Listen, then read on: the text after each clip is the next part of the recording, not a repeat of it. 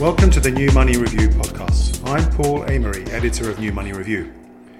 Record temperatures, droughts, war, COVID, bans on movement and meeting. It's been a witch's brew of events. Is nature telling us that humans have overburdened the planet? Not yet, says Amlan Roy, my guest on this episode of the podcast. Roy, who is an economist by training, is a former investment banker. He is the author of a new book called Demographics Unravelled. Despite the alarmist headlines about climate catastrophe and immigration, Roy thinks the human population could still grow to 10 billion people by mid-century from the current 8 billion.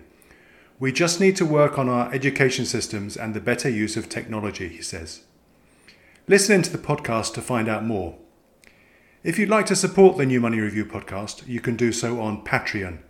You can find a link to our Patreon account on the homepage of our website, newmoneyreview.com. Amlan, welcome to the New Money Review podcast. Could you please start by telling listeners a bit about yourself and your area of work? Good morning, Paul. Thanks for having me on your podcast. It's a pleasure to be here.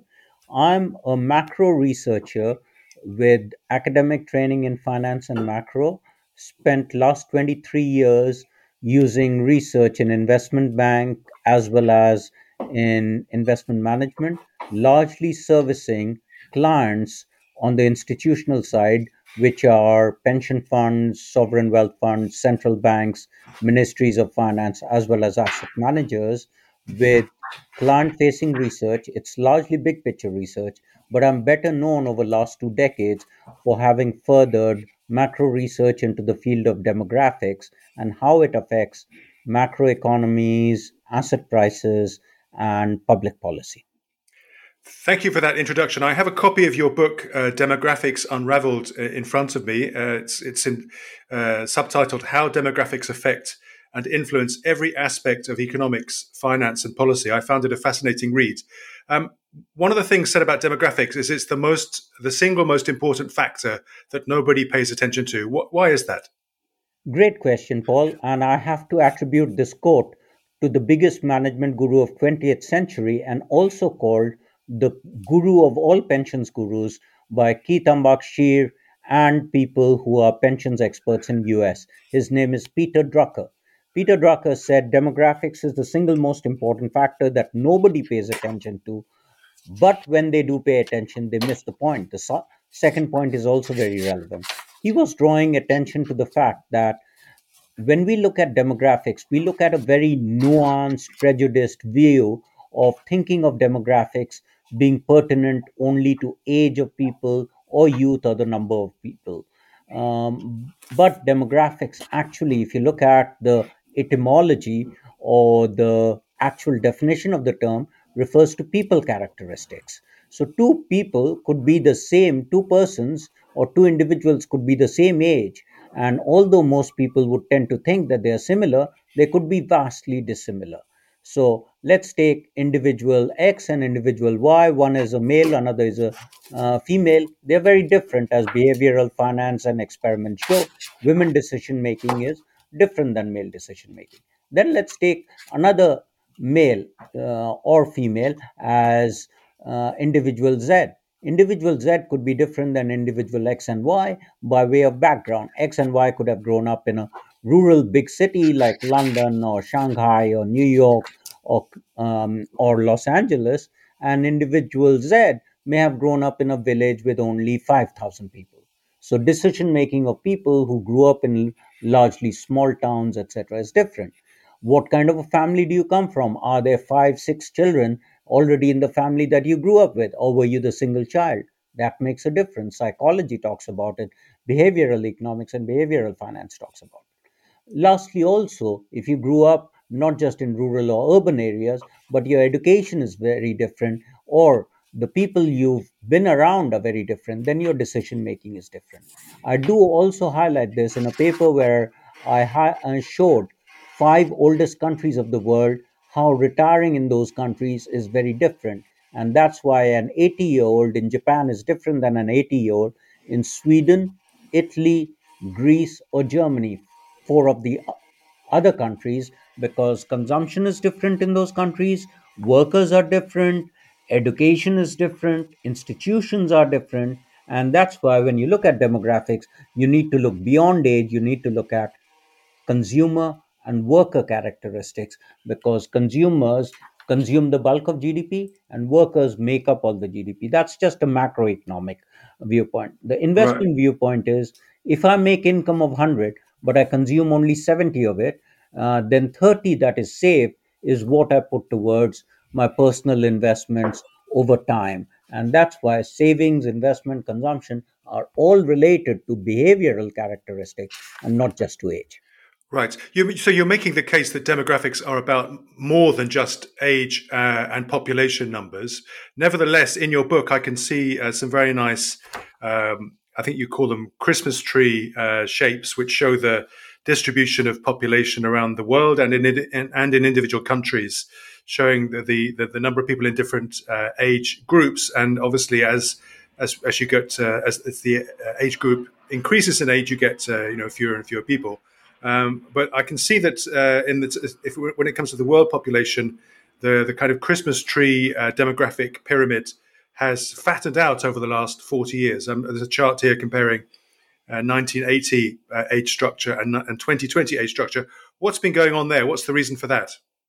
Great question, Paul. Again, this they're called population pyramids, but actually they are depictions of age structure. They were called pyramids because typically when people started studying age structure based on different 5 or 10 year age groups, they found them to look like pyramids in the 50s or 60s.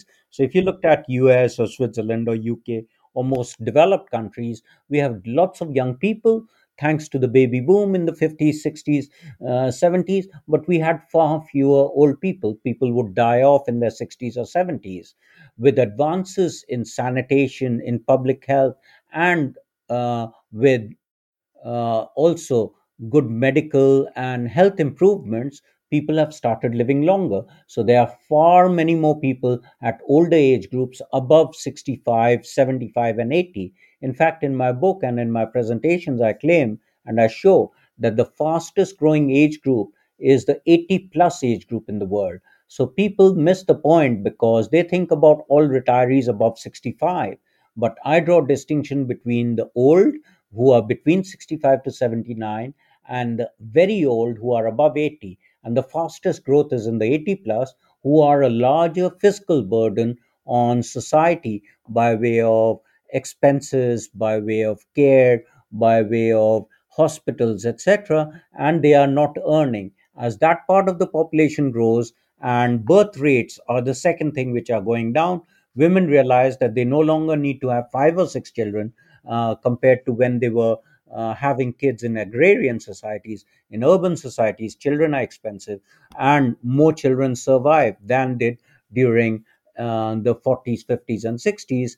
Again, thanks to health improvements, they tend to have one, two, about 3 children. Even in countries where they used to have 5 or 6 children, they've started having fewer children.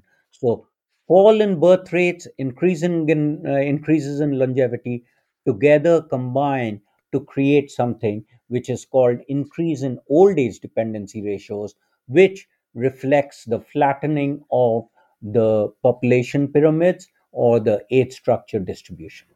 Right, and the rise in that old age and younger age dependency ratio is I understood from your book that it's not just a question of something happening in the developed world; it's happening all around the world and in less developed economies as well. You are so right, Paul. And I must focus on the fact that, yes, while European Union has one of the lowest fertility rates, 1.46 children per woman, largely driven by fewer babies in Italy, Spain, Germany, Greece, etc., there has been increase in fertility rates in some of the richer countries like UK, France, and also in countries in the Nordics where governments have given incentives for women to have more children. Nevertheless, two seems like a sweet spot, or even 1 to 2 children in the developed countries. But the bulk of the population increase in the world happens in the emerging markets, which account for roughly about two-thirds of the world's population. Depends on how you divide developed and developing, there's a little bit of a gray area. And in those parts of the world, the poorest countries like Burkina Faso, Zimbabwe, Angola, where women used to have 4 or 5 children, now they tend to have 2 children or maximum three. Afghanistan used to have 6 or 7 children per woman. Even that has come down. As women get more educated, they realize that to provide a better prospect for children and better sources of education, because education is key, and a healthy livelihood, they need to have fewer children. And this is a universal phenomenon of decreasing birth rates, not just in developed countries, but also in developing countries. So, when do you expect the global population to peak, both in developed and developing countries and overall? Great question. Very, very difficult to say. There are estimates where people believe that by 2050 populations will peak, but as we know, birth rates and death rates also change. So, birth rates went down during this COVID crisis. Birth rates also go down lots of times when people find famines or big increases in inflation or there's a war. Birth rates tend to kind of also went down after 9/11. So birth rates are very important, and they sometimes can get affected by temporary things like the pandemic that we've seen. So yes, there's been a drop in birth rates in the last 3 or 4 years. Also, there's been a drop in migration. When there's a drop in migration into rich countries, that tends to also affect GDP growth, because a lot of these larger countries like Australia, Canada, and few other countries in the Nordics bank on certain amount of positive net immigration. That really comes under the radar when countries have to put up roadblocks thanks to controlling the inflows of people during the pandemic. So, to cut a long story short, a lot of estimates go for about 100 years in terms of population forecasts, but most people think that populations will peak by around 2040, 2050. And the reason for that is Asia has already peaked in terms of birth rates. The birth rates are falling. But Africa is the only continent where birth rates and populations are still kind of increasing above replacement fertility. For replacement fertility means 2.1 children per woman. And we expect that from 2040 onwards, we will see that population growth rates in Africa also start tapering off from their highs, and that's when we are likely to see world population peaking. And the peak estimates vary between 9 billion to 10 billion. There's a behavioral aspect also. The kind of supply side shocks we are seeing today, which is causing shortages of semiconductors, shortages of commodities, shortages of food, shortage of fuel, etc., is all leading to a certain mental shock to people, the kind that we had in the 70s. And this could also affect people from having larger families. Whenever there are shocks, people try to manage their budgets tightly, and then they try to further economize on other things. And one of the economies is to not grow family sizes too much. So the peak numbers are expected to be typically between 9.5 to 10 billion. Now, many people criticize and say that the world doesn't have enough food or enough resources for that. I challenge that. I think we waste a lot of resources. I think we do not save and pay enough attention to sustainability and economizing on resources. If we were to make agriculture and manufacturing and storage more efficient in the developing countries, I do believe that the world has enough resources for 10.5 billion people.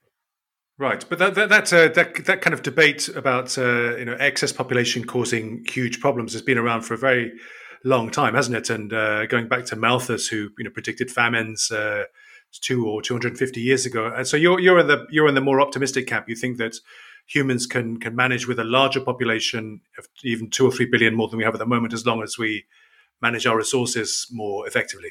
Absolutely, and technology is going to be a big player in it. There will be transitions. Education and technology will allow people to find better ways of economizing. So, for instance, now there are smart meters on energy consumption, even in the poorest of neighborhoods in Europe, if I look at inner cities. So what happens is then when people go off to work, they can manage to monitor and switch off their electrics and gas a bit more easily by putting it on automatic timers, and even the companies can help them. Technology can also help in terms of increasing efficiencies for people who travel very long distances. While there are some benefits to working from home, I do believe there have always also been some negatives to working from home, because as human beings, we benefit a lot in business, education, etc., by socializing. And the Yeah. brunt of the COVID crisis, where people have been shut indoors, has not just been the education losses, but it's also been older people suffering mental afflictions of not socially interacting so much. So, Alzheimer's, dementia, etc., even in the poor countries, has grown by leaps and bounds over just the last 3 years. So too much isolation is not good for us. Absolutely not. We are social animals. We need to be interacting, and that means face to face interaction, not just virtual interactions. Virtual interactions are growing, and those are really good, but they do not compensate for face to face, seeing somebody, meeting somebody, giving somebody a hug. So, I was at a conference where people said COVID stresses can be reduced by people, and people could manage stresses better by hugging their loved ones, or even by kind of giving a cuddle to their dog or to their cat as a pet. And those are stress mechanisms that anti stress mechanisms that are good. And we like to be in societies where human beings help each other, help animals, help plants, help the entire ecosystem. And that's why biodiversity becomes a very important part of what investors are now also focusing on. Thank you, Amnon. I wanted to return to the topic of dependency ratios for a second. So you talked about the growing aging of the population in certain countries, and the higher ratio of dependence on those in the working population. Now, one obvious solution to this would be large scale immigration to help grow the workforce. But we've seen over the last 5, 10 years, very strong anti-immigration movements and political movements in many countries, including Brexit and other parts of the world. How can we address this? I mean, is it a question of people misunderstanding the benefits of immigration, or is there something else that we need to consider? Obviously, higher immigration also carries potential burdens for existing social systems, health systems, and so on. How do we balance these competing pressures? Another terrific question, and I'm very passionate about immigration. During the asylum seeker crisis in Europe, when asylum seekers were coming from Syria, etc., I did a paper looking at 400 years of European immigration history, and I'd like people to note, presented quite widely at that time, that immigration is very, very different in France than in Italy than in Germany. So even the big three of Europe differ widely in terms of what are the net benefits, how much do they spend per person to integrate an immigrant, what how much is spent on language skills, housing, etc., and what type of immigrants are brought in, what are the flow of immigrants. So immigration is not even a very homogeneous policy within Europe, but immigration has been shown to have benefits. And my key thing is host nations are there to discuss and dictate what kind of immigration do they want. And one of the key things I've been saying for last 24 years is different countries need to have different immigration models. There isn't a single immigration model that should be used across countries, even across the Nordics. Sweden, Denmark, Finland, and Norway have shown that they've had different immigration policies at different times. But having a healthy immigration policy is important, particularly in a world where countries may not have 2.1 children per woman as fertility rates in the rich countries. They may have 1.6, 1.7, 1.8 children per woman, like we see in the UK and in some other countries like Netherlands. So what do those countries do? Even France. They then import to make up the deficit relative to 2.1. And you don't need to import permanent immigrants. You can import temporary immigrants depending on what skills you need, for how long, and what skills are in deficit. So I recommend that different countries should look at which age groups you do need, what type of skills do you need, For how long? You do not need to bring in people to make them permanent citizens, but you could bring them on work permits, which are 5 years or 10 years. While speaking to the US government, I did suggest to them that America had been far too liberal on its immigration policies, and compared to Australia and Canada, who get immigration policies correct by looking at points based, skills, needs based immigration policies. So at one point in time, I did connect the Swedish government to the Canadian government and the US government to the Australian government to learn from that. And I do believe all countries need to look at immigration very, very differently. In some countries, you might even need immigrants who are of the middle age group or who are of older age group. Look at the Middle East. They are bringing in doctors and engineers from US and Canada, some of whom have retired or in semi retirement. So different countries will need to assess what is the skills gap and try to fill it in a prudent way so that there is no domestic backlash. At the same time, there's a win win situation with the immigrants contributing positively to the growth and welfare of a country. The host nation needs to decide this. But I want to place on record that out of population change of 100, let's say 100 is the population change in a country, then in the case of US, UK, and France, as well as Canada and Australia, more than 40% of population change happens from net immigration. So, population change has two components. The first component is natural population change, which is births minus deaths. So, if you look at 2022 compared to 2000 on a 2 year basis, we will look at how many births over 2 years minus how many deaths. That gives us natural population change. The second component is net immigration. That means how many people came into a country minus how many people went out. That net immigration component is 40% plus in lots of those countries which are very progressive and open, like France, US, Canada, Australia, and UK. And when COVID happened, many of these countries lost. So Australia and Canada attributed roughly 1% of GDP loss thanks to immigrants not coming from skilled countries. Those countries also lost in terms of university students, just like UK and US did, because foreign student revenues contribute a sizable amount to the revenues of Oxford, Cambridge, Columbia, Harvard, Yale, etc. Yeah, yeah. So you think that there's, I mean, maybe we should look beyond the headlines in the populist press, which in the UK at least frequently, anti immigration, and you're saying that governments actually have as far as you can see, they have more progressive and longer looking policies. Yeah, UK has been really good, but I would encourage them to be a lot more skills based. So OECD, which is a think tank of developed countries in France, recommends skills based immigrations, as well as we need to allow people to work longer if they live longer, part time, part year, part week. This was part of a 4 point agenda in my first publication called the Demographic Manifesto.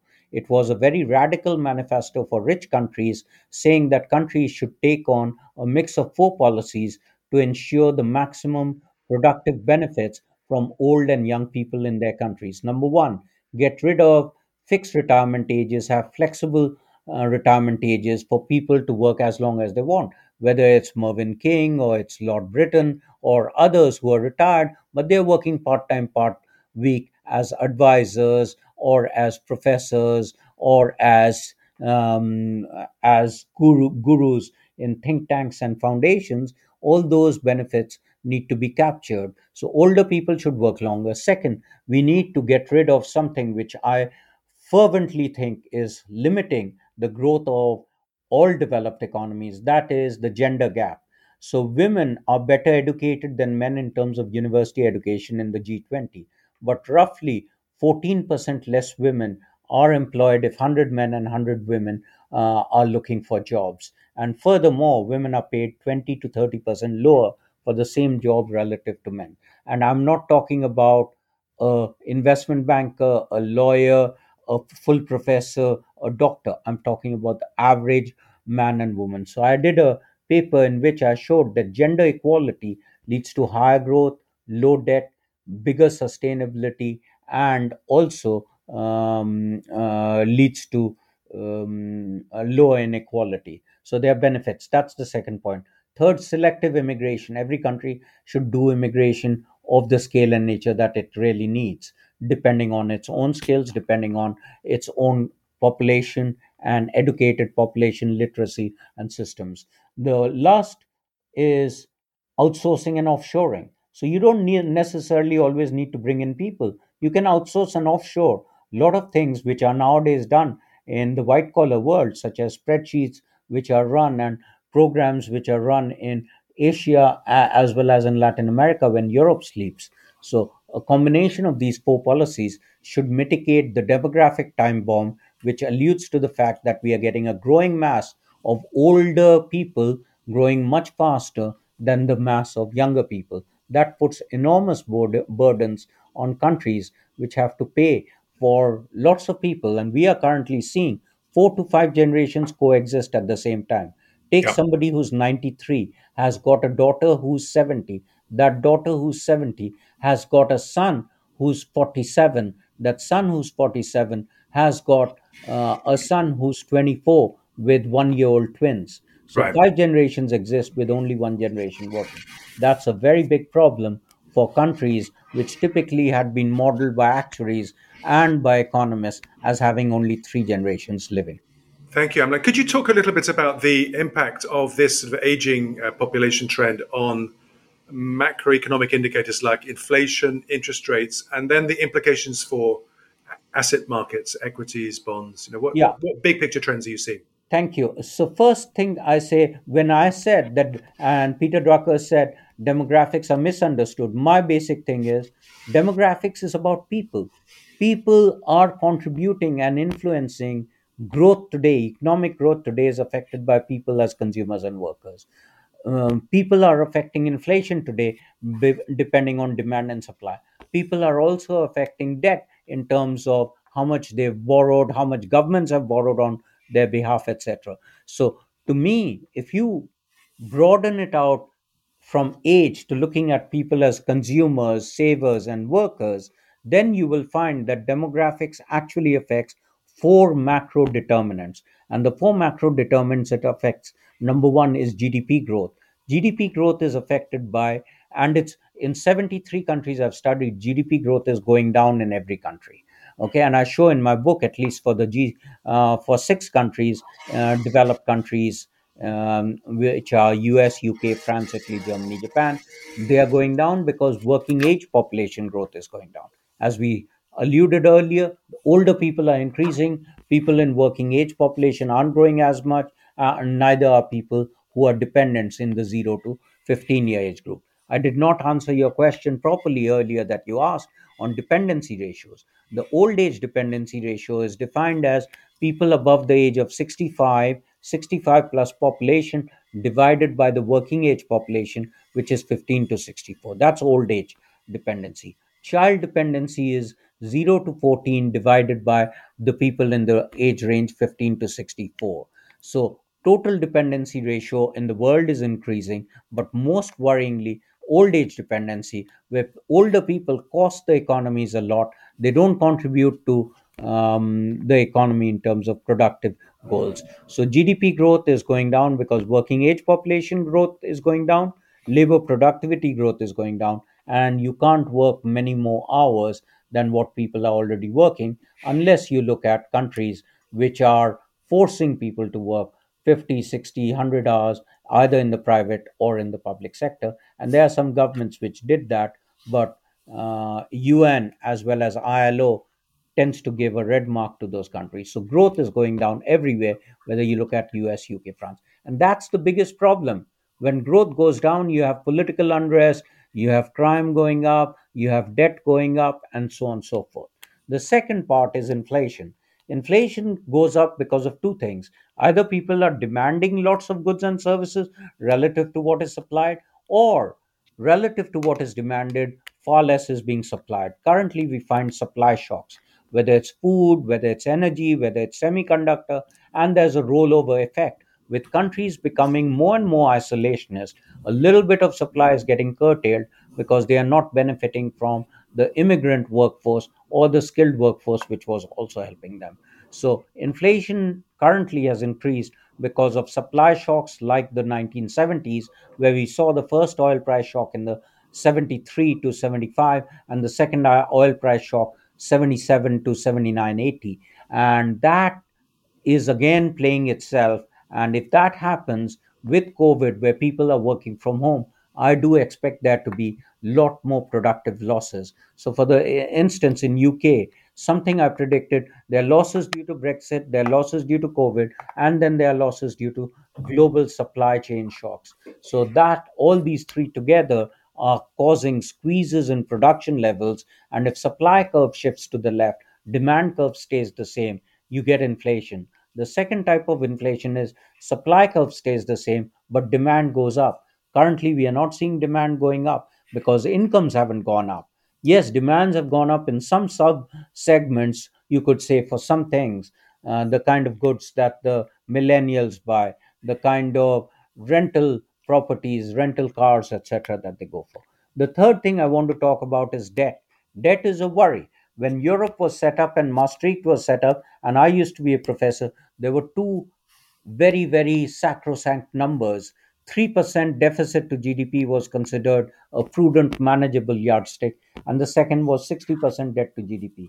That's what Maastricht was set up with in I the late remember very well. 1990s. But now, 200% debt, 264% were debt levels in three countries and three major countries, and that's also contributing a little bit to inflation because governments with such high debt cannot give the kind of recourse, the kind of support, the kind of subsidy to the rest of the population. So the three countries which had very high debt, above 260% of GDP, were US, China, and Japan. And think where they are, the three of the largest economies of the world. So if these three economies, which are supplying to the rest of the world, have such high debt, then their growth tends to suffer because it's not as if you can keep growing and growing and growing and your debt can be high. 260% of debt is high. Only reason we've not called it out is because interest rates have been very, very low and close to zero or negative. Once interest rates go up, this same debt, whether an individual is holding it or a company or a nation, will come back to bite us in the backside. And we really need to be conscious. So demographics leads to fiscal unsustainability, and I've written lots of papers on it and had warned Greece about it because pensions, healthcare, and long-term care account for roughly about 80% of the public benefits given by governments to people. So, old age is very positively connected with very high debts for governments. We really need to get people, companies, and individuals to save more so that they are less dependent on government subsidies and government borrowing for them. Right, and you mentioned so you mentioned economic growth being going down. The rate of growth is going down because of demographic pressures.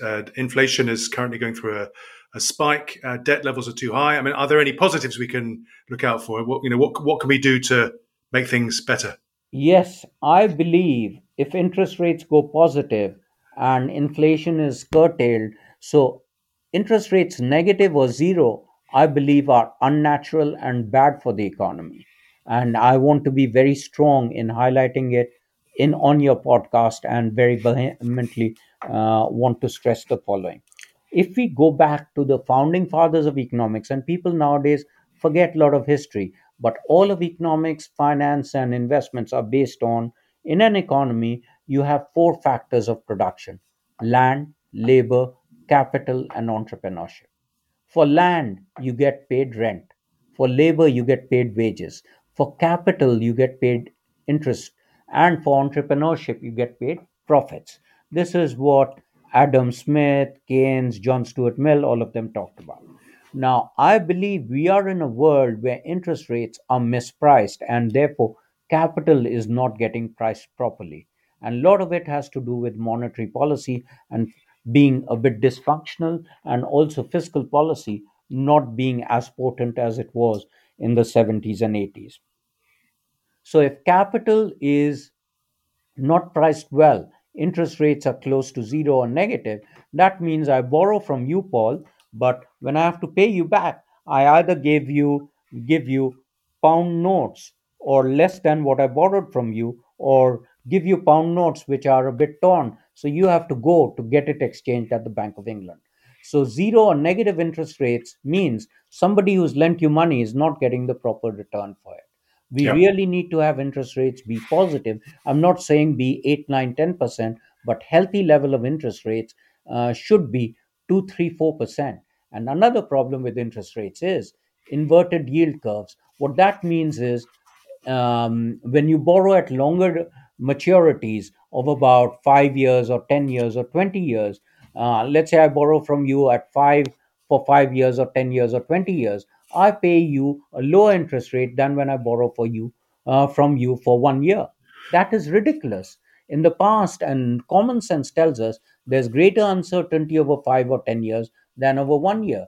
So upward sloping yield curves was something we've always been used to in traditional capital markets, in traditional economics during Keynes, Adam Smith, pre war, post war. It's only in the last 10 years, post the global financial crisis, thanks to fiscal policy absence and monetary policy doing lots of funny experiments called QE. And those experiments have been partially only successful and very differently successful in Europe than in US or US, UK, and Japan. Japan was the first to do QE. So I do really think that we need to pay much greater attention to interest rates, and interest rates need to be positive.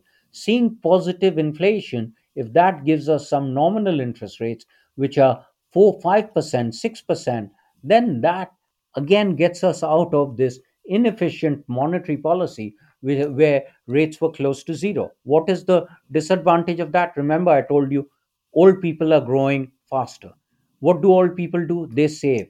They take their savings and they want to invest them. Will they ever invest with the government or in a government bond which is paying them negative 0.25% or plus 2.25%? No, they'll keep it under their mattress or keep it in their vault.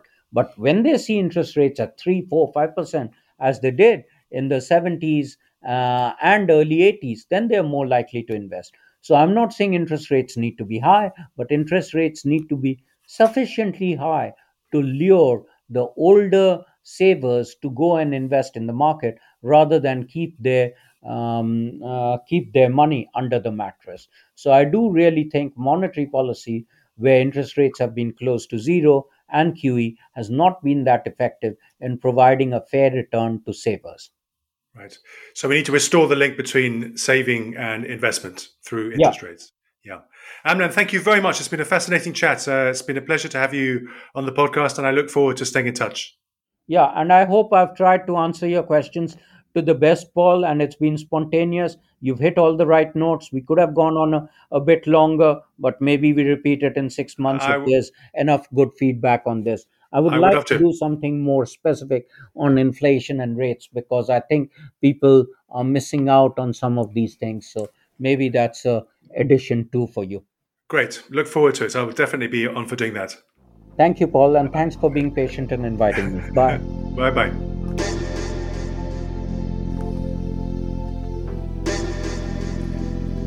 Thanks for listening to this episode of the New Money Review podcast, The Future of Money in 30 Minutes. If you enjoyed the podcast, please like it, share it, or tell a friend about it.